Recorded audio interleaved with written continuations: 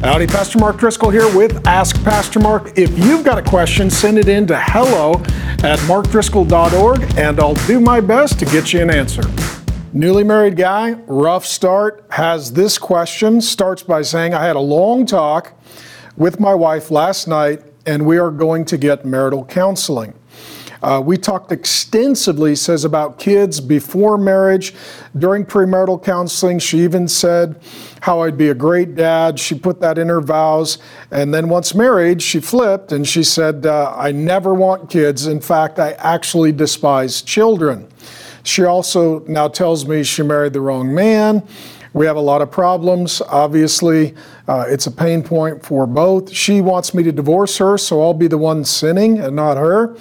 I have a mess to fix and I'm setting up counseling, but any advice you've got, I'll take. First of all, I'm sorry. I love marriage. I'm pro-marriage, but man, nothing like marriage gets that amount of spiritual warfare and attack. And I'm not going to blame all this on the devil, but Satan didn't even show up until Adam and Eve were married. So no, in addition to whatever issues you have, there is demonic forces that are putting a lot of pressure on this relationship because Satan, quite frankly, hates unity, he hates love, he hates marriage, he hates family, he hates relationship. And what I would say to you and your wife both is that God's way works if you'll both take that path forward. If the husband and the wife both say, we want to do it God's way, then you can overcome literally anything and you can have a holy, happy, healthy marriage. But it takes both of you to ultimately commit toward that path. For you, what I would say is start by repenting, owning, apologizing, acknowledging anything you have done to contribute to this very broken marriage, which sounds like it's in a very crisis situation. In addition, anything you need to forgive so that you're not carrying a grudge or bitterness or hurt into the future, do so. So right now, commit to God's way. Here's my fault, failure, flaw. I'm sorry. Please forgive me. I do want to change. Also, forgiving that person for whatever they have done to contribute to the problem, and then bringing in somebody who is wise counsel, filled with the Holy Spirit, believes Jesus, knows the Bible, and wants to help unpack it. Because it sounds like you're at an impasse, and you're going to need somebody to try and reconcile this really broken marriage. This needs to be a person that you both agree with, and you both submit to, so that when they tell you to do something, you'll do it. In addition, I would just always caution couples, you're going to need a guy or some guys to talk to. She's going to need a gal or some gals to talk to. Wise counsel, friends for the journey. Each of you needs to agree on who that will be, and you need to agree on who that will not be. It is not best to involve your family and get your relatives involved, especially your parents. It's not best if she just go picks her 3 divorce friends who are bitter against their exes to be her accountability partner, because the force of gravity is going to be toward divorce. You can't just go out and pick 3 of your buddies who are all single and they're out on the bar scene to be the guys that you go commiserate with, because gravity is going to pull you in a really unhealthy, ungodly direction.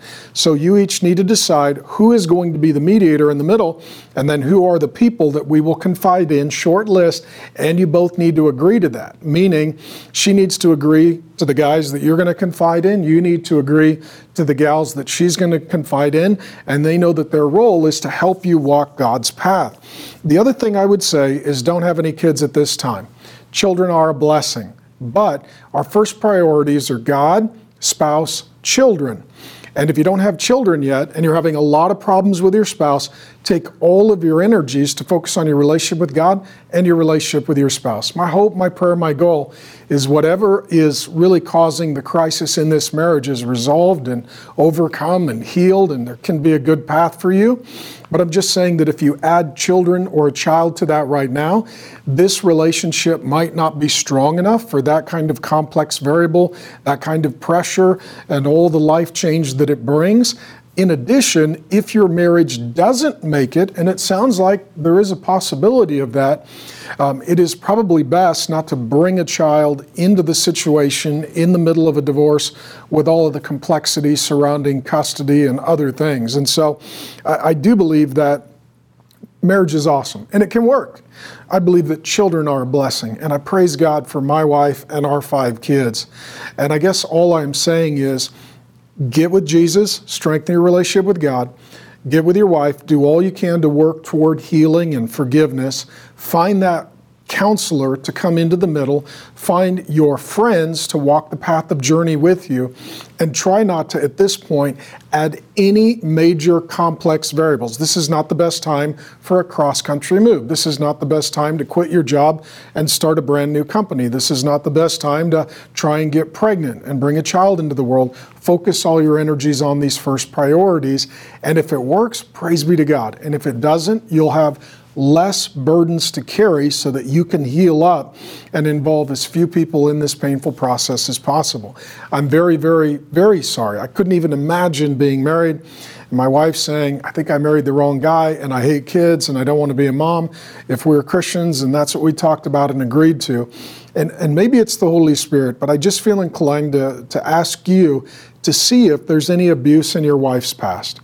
If she was sexually assaulted, abused as a child, that might explain some reason why she doesn't want to bring children into the world. If she suffered trauma, she doesn't want to risk that for other children. What is behind all of this for her is probably some pain, probably some trauma, probably some hardship, probably some hurt. And so if those things can be healed up and she can get healthy and you can get healthy, then there might be a healthy future for the two of you. But I wouldn't just be pushing her. Instead, I'd be inviting her to reveal where these pain points are so that the Holy Spirit and wise counsel can help. I'm very sorry. I would encourage everybody who hears this to pray for them. And if you're married, let's just say we all can relate in varying degrees. Even if we've got a great marriage, we've had some hard days.